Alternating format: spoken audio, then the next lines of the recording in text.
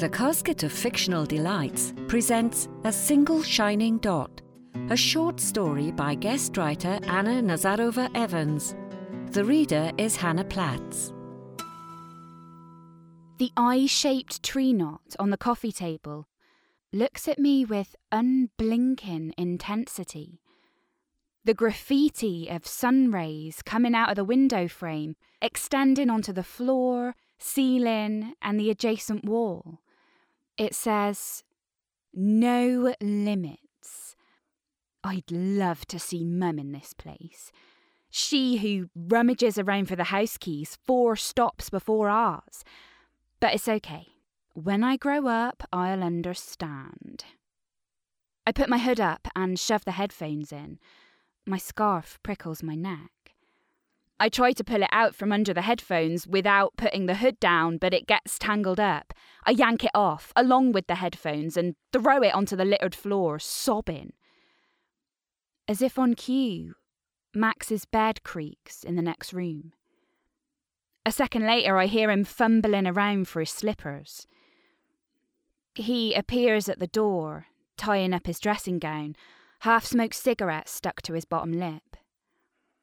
He sits on the arm of my armchair, his gown softly touching the back of my hand. There, sweets," he says, pulling out a pre-rolled one and putting it in my mouth like a baby's dummy. "Good girl." He grins. I sit back, close my eyes, and exhale slowly. This feels so grown up, shutting the door behind me like plunging into the depths of the ocean with David Attenborough. The rules of the game are unknown, and so are your opponents. It's mad to think that I'm only a few streets away from Mum and Dad. This house, with all the dirt and mess, feels so much more like a home than theirs ever did. In the last 3 weeks, my old life fell away, pixel by pixel. Here, every moment is a new experience. I'm never going back. Max lays on the giant beanbag, smothered in quilts that smell of mould. On his right-hand side, there is a plantation of seedlings in biodegradable cups. He'll plant them in the garden when the weather gets better, he says. Behind him is a mountain of traffic cones, an old sink, some garden gnomes, and a couple of unidentifiable objects. He wants to make sure we've got everything we need in here. We watch Trixie get ready through the hole in the ceiling. The shadows move, accompanied by the sounds of tights and bra straps snapping, a dozen makeup boxes opening and clasping shut. She sighs, twirling by the mirror. Still not skinny enough. When she comes down the stairs, her nurse's uniform is a piercing white, as if from another world that has no place inside this house. "What's the new scrubs for?" Max asks, breathing smoke down his chin. "Bob's coming in today. We've all got to look good." "Bob who?" "Bob Mickelberg, the big boss." "That's a stupid name, innit? How'd you spell that?" Max sucks the dregs of his tea from last night. M-I-C... Oh, why does it matter? Trixie holds her ciggy between her lips while she pulls up her tights. Her knees are bony. I imagine them piercing the nylon.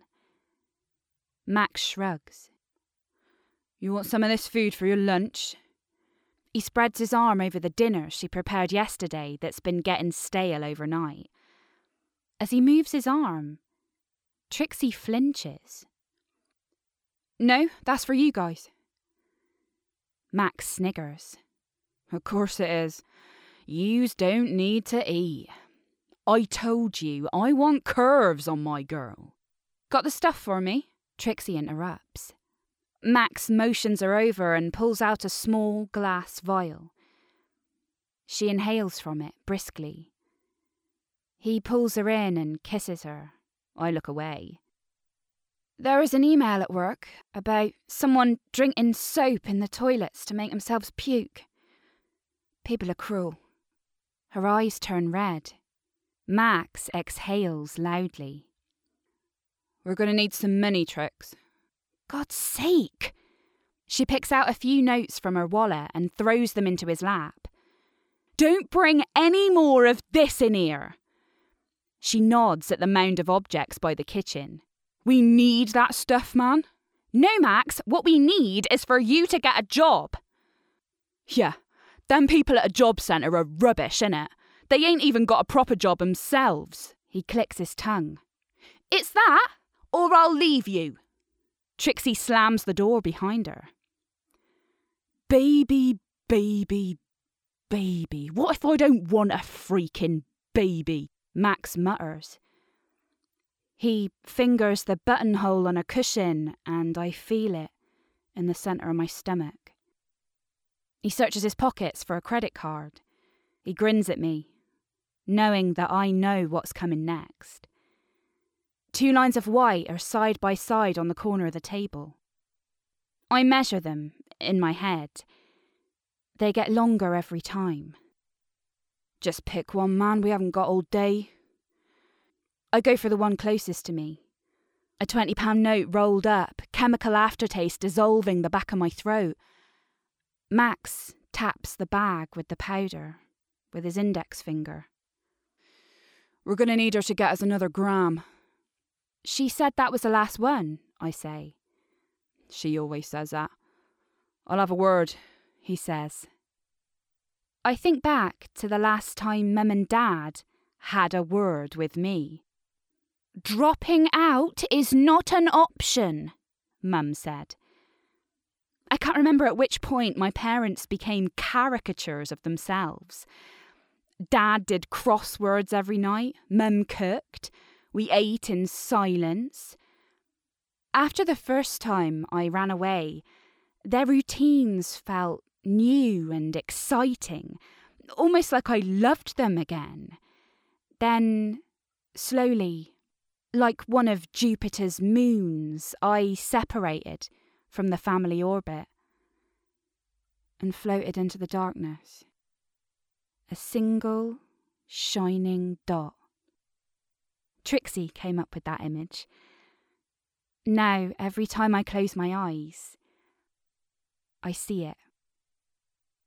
Today's mission is to stay on the bus until we get to somewhere we'd like to explore. The bus scrapes the pavement as it arrives.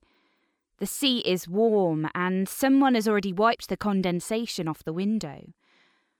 I imagine Max touching my hair, his cigarette breath on my cheek.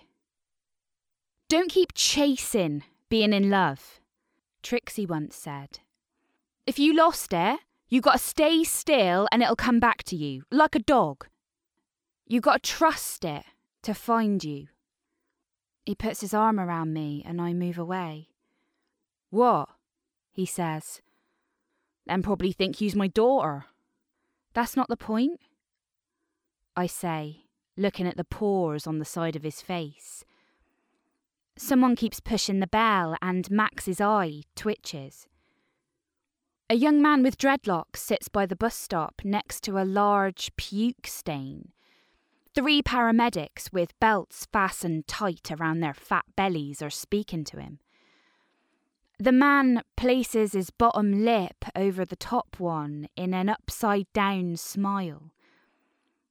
The puke is bright yellow and orange. Max, I say, watching the man as the bus pulls away. That won't be me, will it? You?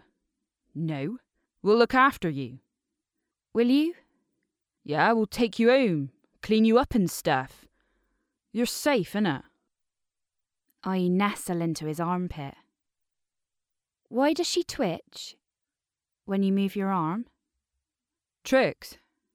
He rubs the bridge of his nose, then says quietly, It's 'cause I've hit her, innit? Why? He shrugs. Tricks is tricks. You get me? Trixie's voice in my head says, they're all cheaters, even the ones that love you. Might as well beat 'em to it. Man, check that! Max wraps his fingers on the window. What? That wet old mattress? We need it for your bed. His eyes are wide open.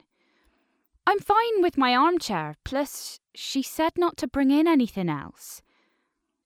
Max is already downstairs, ringing the bell. If he takes it back on the bus, I'm walking. A girl in a red playsuit pulls pints. I flick through a booklet from the pile in the box. Refugee crises explained in illustrations, £2. All funds go to the fund. The bar girl turns her bare back to us. Trixie watches her.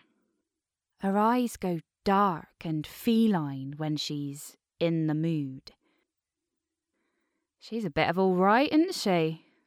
Trixie says as we walk to the table. I think Max clenched his fist just then.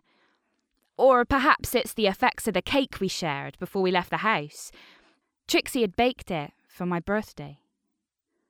Now we sit at the table by the window and I pick at the cracked pot on the windowsill.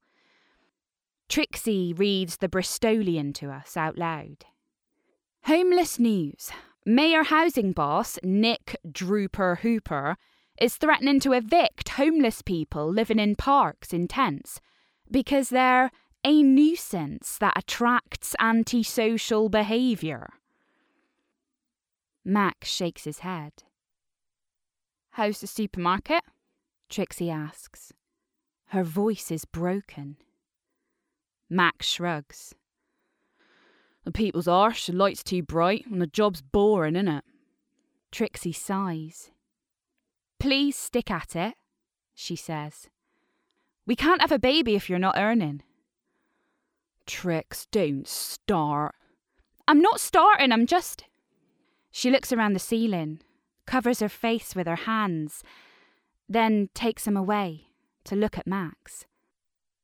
You'll be okay paying for this, right? Max rubs his eyes. What? Trixie turns to face him. What you done with your paycheck? I've bought Abby a present. You've spent all your money on her present. I am suddenly conscious of sitting between them. The only way to escape is to crawl under the table. Yeah? Well, you don't buy her nothing. You don't buy me nothing! You ain't a kid, Trix. She wells up and slides off the seat. Come on, girl! Max shouts as her spotty coat disappears in the depths of the pub. I know I should go after her, but my legs are cotton candy and I want to stay here with him. Feel the warmth spreading around my body. I want to stay put and watch the fairy lights and the music and the bar girl melting, melting, melting.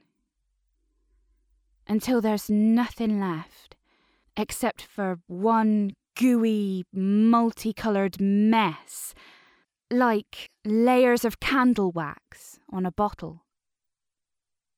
Trixie is puking in the bar toilets, so I knock on the cubicle door. Trix? Let me in? No. She comes out wiping her mouth. Her face is red and patchy. You'll only run home to your mummy, to your cushy life, and me. She stabs herself in the chest with a pointy finger. This is my life. You understand? Trix, I won't... I start and cut myself short, then stroke her arm. She dabs her smudged mascara, sniffles. You will. She nods, looking at me in the mirror. Of course you will. And she does a fake smile. It looks evil. I'll find a way out too. Not with Max, obviously. Trix, he loves you. Max! She chuckles.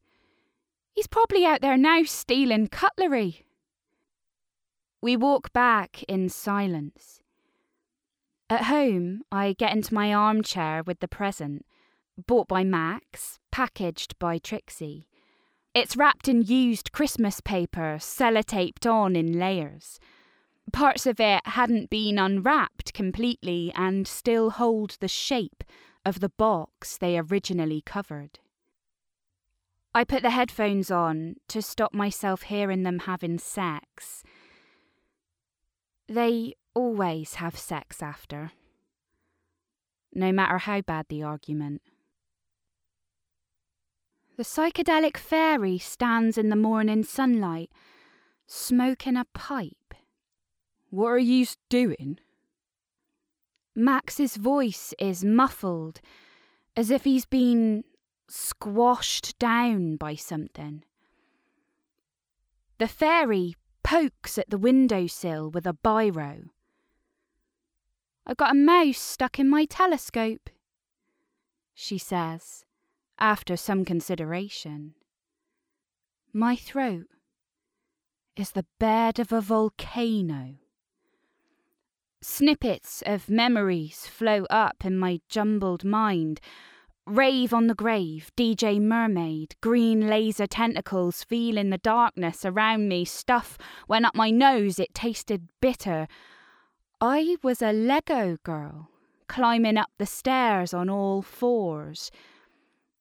And then there was the licking. Max looked on impassively. I guess he must have been mashed too. I'd lost my coat and shivered all the way back. Max didn't offer me his jacket. It's hard to tell how exactly, but some of the structures in my mind have collapsed, and today I walk on their rubble.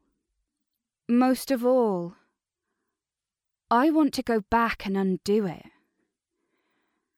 Max and Trixie are adults. Their words and thoughts are so much more concrete than mine. I feel crushed by the weight of the things they understand. My jaw trembles and twitches. The front door slams. We all jump. It's Trix. Max mumbles. You better get out. But the fairy is motionless. I've been sucked in by the armchair. My limbs are lead weights. I tuck them in, the best I can, as if preparing for launch. I look over at the coffee table and the wooden eye winks at me. Trixie bursts in. Her eyes are ashen as she looks around the room. They stop on Max. A boxing ring erects itself around the two of them, and the fairy slips away. I can hear her, tripping over traffic signs on the stairs, then clopping down the street. I wish I could leave too. What the hell is this, Max? Trixie throws a piece of folded A4 paper at him. He unfolds it tenderly, then smirks. Spoofed exec fraud. He nods. It's okay, only a couple of them bought it. We can split the money if you want. My mind flashes back to the time Max asked her to spell out her boss's name. The money? You weren't even going to tell me. Trixie pulls her hair back, then collapses onto the beanbag, almost disappearing in the throes. The shadow from the window frame draws a scar across her face. I'm going to have to tell him, she says, looking at Max, that it was you. Max's face hardens. You can't. You knows you can't. He points at her. You tell him, and I'll tell him to check their ket supplies. All them burns victims just been getting paracetamol, innit? I don't do that. I haven't nicked for ages. Despair peaks in her voice. Yeah, but a leopard don't change them spots, Trix. You're one of us. Trixie covers her face in her hands. I'm not like you. Her tone is threatening. I'm not like you two, living in this dirt. I become very aware of being made of flesh and encased in skin. Nausea overwhelms me. I try to ask for water, but my lips won't move. Why did you have to get her so smashed? Trixie reads my mind. She got herself mashed, nothing to do with me, sweets. If she retches, her mum'll have to come and clean this place up. What are you talking about, woman? At the thought of Mum being in this house, sweat collects in the creases of my skin and my stomach empties itself onto my jeans and the armchair. I try to move my arm, but it's heavy with shame, so it stays put. You're her daddy. You clean it off. Max smirks. I'm not no one's daddy, sweets. He thinks for a moment. Come on, Trix, have a puff on this. Come on, have a puff. Max's hand shakes as he passes it to her. She pushes his arm away, shouting, "Don't you get it? I'm done with it." There is a silence. Trixie looks around, adjusts her cardigan. I'm not staying here with all this. She nods at the room. Bob's got me a job at the office. I was going to tell you, but... She sniffles. I'm moving in with him. You... what? Max gets up and stands over her. Now Trixie is only a little girl looking up at him. Bob likes him skinny, does he? He says. His nostrils flare out. Trixie says, as her eyes grow large. She doesn't flinch as Max raises his fist. I've never seen facial expressions like these before. Is this what you want? Max asks in a foreign tone. Trixie's eyes turn red, but she holds the tears back. She locks his gaze until his face softens. He lowers his arm, shakes his head, and gets back into the old rocking chair. It's the day after.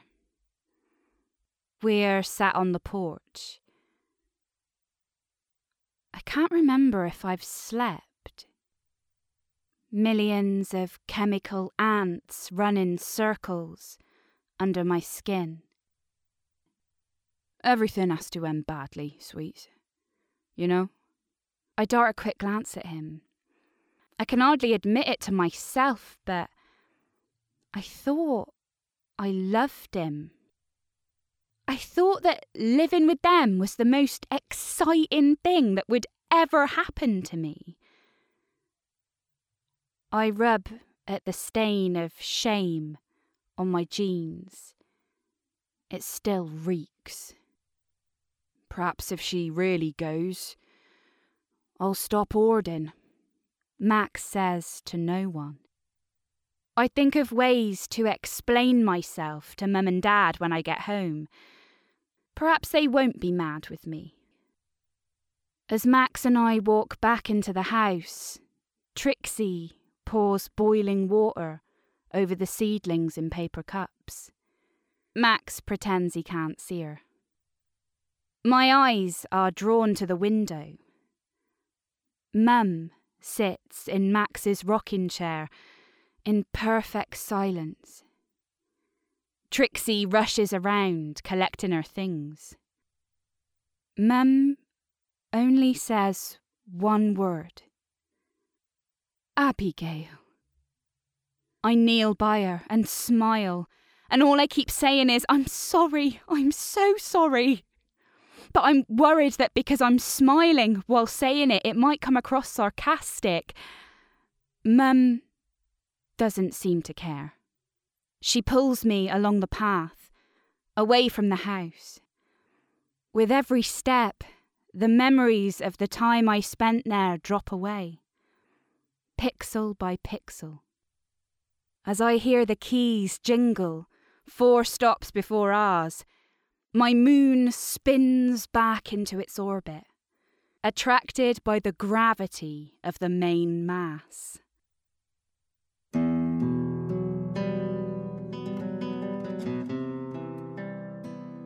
A Single Shining Dot was written by guest writer Anna Nazarova-Evans and read by Hannah Platts.